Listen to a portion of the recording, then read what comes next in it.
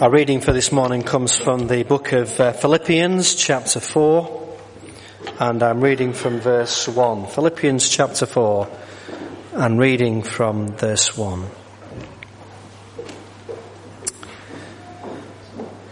Therefore, my brothers, you whom I love and long for, my joy and crown, that is how you should stand firm in the Lord, dear friends. I plead with you, Euodia, and I plead with Syntyche, to agree with each other in the Lord. Yes, I ask you, loyal yokefellow, help these women who have contended at my side in the cause of the gospel, along with Clement and the rest of my fellow workers whose names are in the book of life. Rejoice in the Lord always. I will say it again, rejoice. Let your gentleness be evident to all. The Lord is near. Do not be anxious about anything, but in everything by prayer and petition with thanksgiving, present your requests to God, and the peace of God, which transcends all understanding, will guard your hearts and your minds in Christ Jesus. Finally, brothers, whatever is true, whatever is noble, whatever is right, whatever is pure, whatever is lovely, whatever is admirable, if anything is excellent or praiseworthy, think about such things.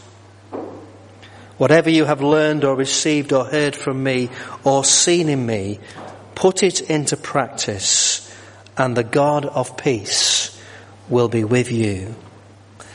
Well, as we gather together to remember the magnificent sacrifice that so many people made, we also need to not just remember the people and the sacrifice that they made, but what they were trying to do. Because in going to war and in fighting for this country, what they were trying to do is actually bring about peace. They thought, and some lost their lives, so that we could live in relative peace and harmony.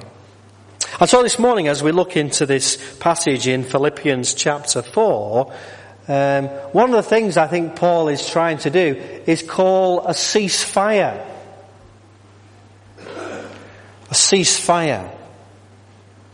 Of course, a ceasefire happens when two countries, two parties, two people who are at war come to some sort of agreement to stop fighting.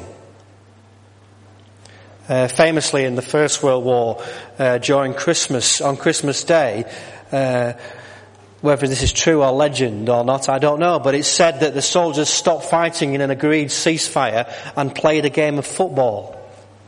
But sadly the next day they went back to fighting one another. Well, I think Paul in this passage is looking for a ceasefire, the search for a lasting peace. A peace that isn't just momentary.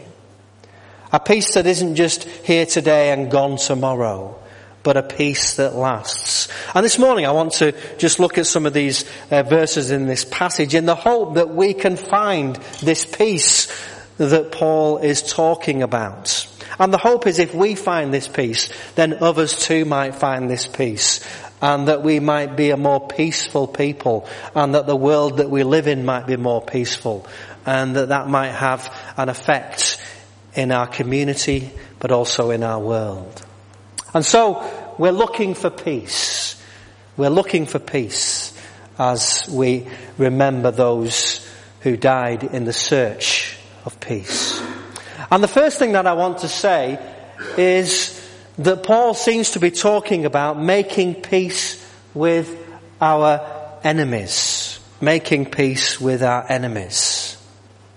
Paul is writing to this church, and it seems that there's been some sort of fallout between two of the women in the church. And Paul says, I plead with you, Euodia, and I plead with you, Syntyche, to agree with each other in the Lord. Yes, I ask you, loyal yoke fellows, help these women who have contended at my side in the cause of the gospel, along with Clement and the rest of my fellow workers whose names are in the book of life. The first thing Paul suggests we should do is make peace with those that we've fallen out with. And it's interesting to see what Paul does say and what he doesn't say. He doesn't say, look, I'm the chief apostle here. I'm over you, and so you must come to a peaceable solution to your arguments. He doesn't enforce peace. He pleads with them. He pleads with them. Notice also that Paul doesn't take sides. Very often when there's a fallout, there's a temptation to want to take sides, to say that this person's right and that person is wrong.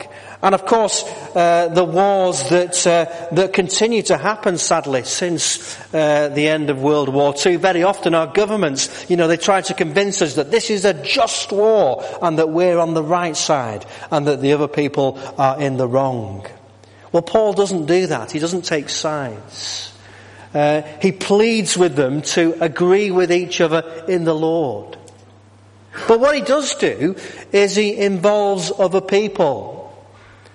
Loyal yoke fellow. That's not somebody's name. That's obviously somebody who was a loyal person to Paul, by the way. There's some strange names in the Bible. We've read a couple of them this morning, or attempted to, but this is a nameless person. But he asked them to get involved, and also he asked Clement and the rest of his fellow workers to be involved in this peacemaking process. So it's a process that all the church shall be involved in. Very often what happens when people fall out, when people have disagreements, is they become isolated. And Paul says, no, we are in the business of bringing people together. And of course, in the larger world, the reason why wars happen is because people or groups of people or countries of people or sections of people within society cannot agree with one another. They can't sit around the table and meet together, and so they end up fighting. And sadly, that is an only too familiar sight in the world that we live in. So Paul, first of all, he talks about making peace with our enemies. It is our duty, our responsibility to be a people of peace. A people that are always trying to make peace with one another in small situations, but also in the larger situations. Jesus himself said in that wonderful passage in Matthew chapter 5, blessed are the peacemakers, for they will be called sons of God. There's something about peacemaking that is a godly act, because God came to make peace with humankind. And so, making peace with our enemies. And then secondly, and this might seem a bit of a strange one, Paul talks about making peace with ourselves. And you might be sat there saying, I'm not at war with myself. What are you talking about? But actually, sometimes one of the things that many people don't have is peace. The psalmist often talks about, being laying on his bed at night, not being able to sleep. I wonder how many people at night time, when you go to bed and supposedly rest, all the thoughts and anxieties come into your mind and you find sleep difficult. Paul talks about making peace with ourselves. He says, rejoice in the Lord always. I will say it again, rejoice. Let your gentleness be evident to all. The Lord is near. Do not be anxious about anything, but in everything by prayer and petition with thanksgiving, present your requests to God.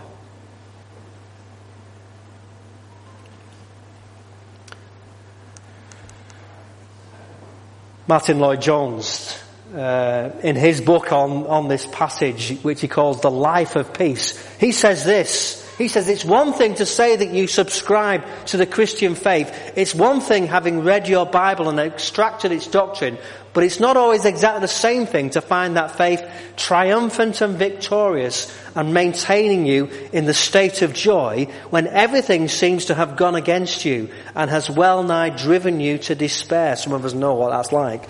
What is your faith worth at that point? Does it differentiate you from people who have no faith? What he's saying there is it's okay to believe certain things, but if that belief doesn't actually find its way into how we live our lives, then those sets of beliefs and doctrine that we say that are so important to us, if they don't transform the way that we live, and we're actually no different from anybody else and people that don't have faith, then what's the point? Making peace with ourselves. Sometimes we can read and we can claim the promises of Scripture and we can say the right things, but our body's language gives it away that we are actually not at peace. And I wonder how many people walked through the doors of the church this morning, and you are far from peace. You're full of anxieties, maybe the worries about friends, loved ones, maybe worrying about the situation in the world, maybe worry about children, maybe worried about health issues, about employment, maybe worried because a relationship you're in has broken down, or there isn't a right relationship between somebody that you really care about, and you have anything but peace in your life at this moment in time. And Paul says in this passage that we need to make peace with ourselves. And it seems to me that he gives a kind of a peace plan, if you like. This is Paul's peace plan for making peace with ourselves. There are things that we can do that will help us to find peace in our own being. Prayer. Paul talks about not being anxious about anything, which is easy to say, isn't it? But not easy to actually live. Hands up if you're a bit of a worrier. Have you a tendency to worry about things? You know, what do we actually do when we worry? What's the process we go through?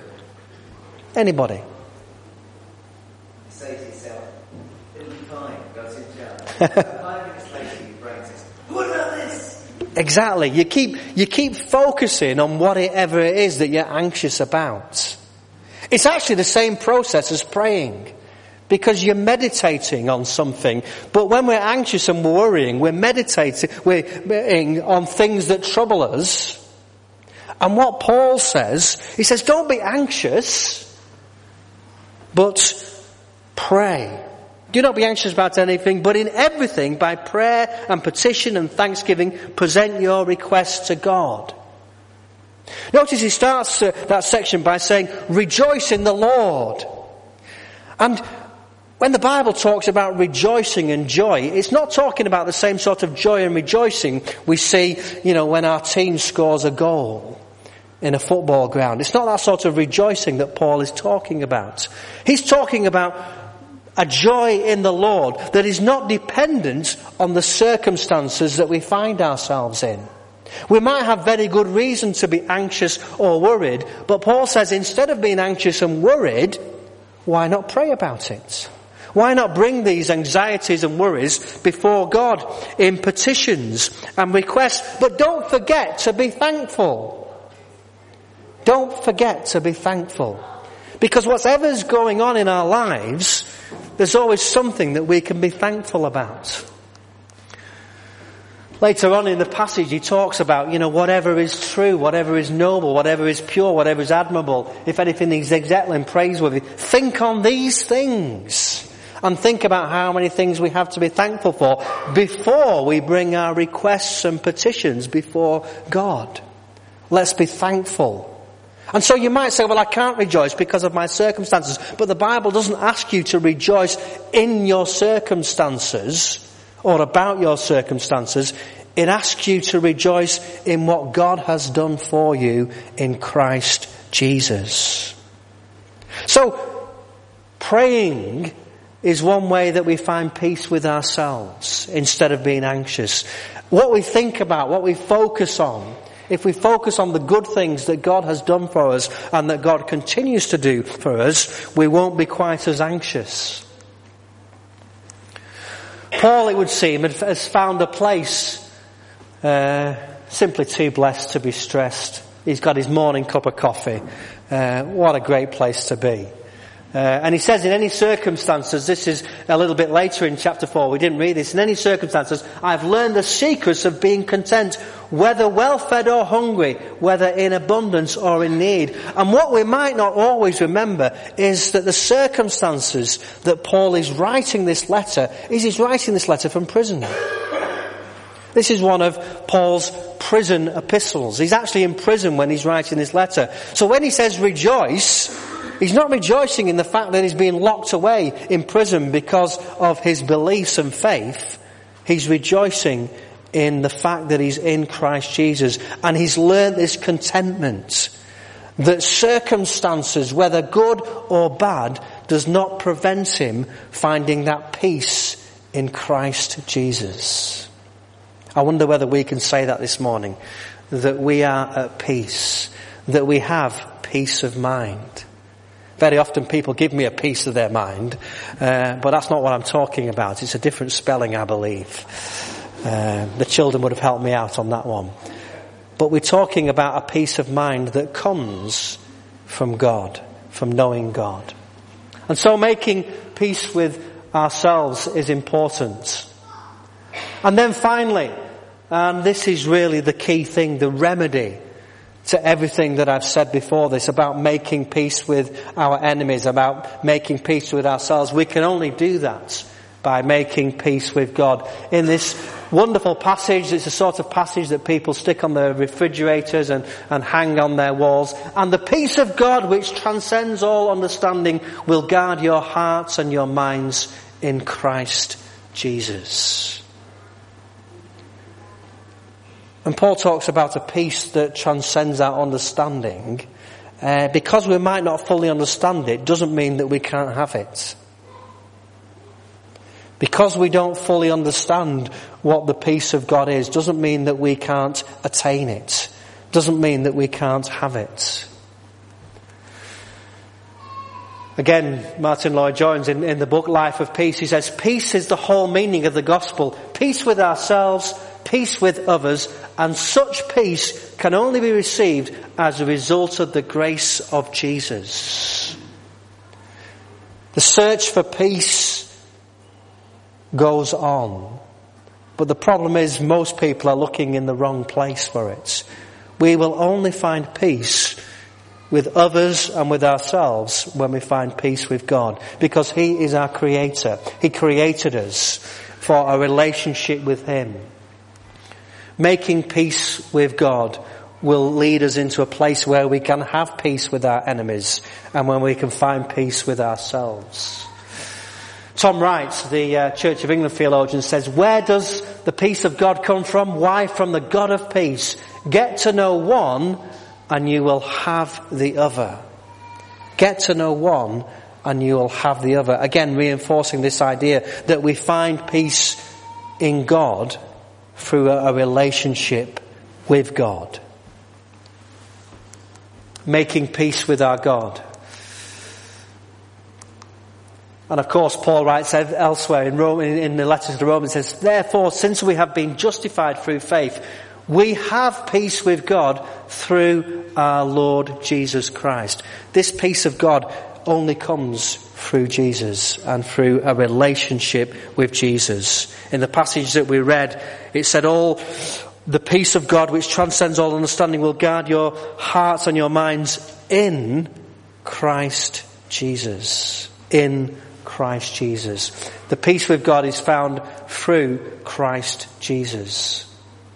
What was it that Jesus said after he'd been crucified and rose again? And when he walked into the doors, through the doors were locked, Jesus came and stood among them and said, peace be with you. I like what Max Lucado writes about that incident. in his book, He Chose the Nails. He says this, he said, the betrayed sought his betrayers. And what did he say to them? Not, what a bunch of flops you are. Not, I told you so. There was no, where were you when I needed you speech. No, his first words were just one simple phrase. Peace be with you. The very thing that they didn't have was the very thing that he offered, peace. And he still offers it to us today. If peace is the very thing that you don't have at this moment in time, then there is an offer that Jesus presents to us. And that offer is of peace. That we can come into a relationship with God through Jesus and we will find peace. That doesn't mean all our troubles will disappear. It doesn't mean all our problems will suddenly be whisked away. What it means is amongst those problems, in those times of despair, we will have an inner peace in knowing that God has not forsaken us, that God has not rejected us, that God is with us, and that God will never leave us. And at the moment when the disciples were in despair, when they thought everything was lost, when they thought they'd completely blown it, Jesus walks into the room and he says, peace be with you. So making peace with our God, it's what God wants us to do. It's the reason why he sent Jesus. We live in a world that is still fighting. We live in a world where war continues to kill and to devastate and destroy. And we can be that people of peace. We can be peacemakers in a world at war. A world at war with itself, a world at war with others, and a world very often at war with God. Making peace with our enemies is what Jesus calls us to do. Making peace with ourselves is what Paul says is possible. And making peace with God is what he sent Jesus into the world for. Let's spend a few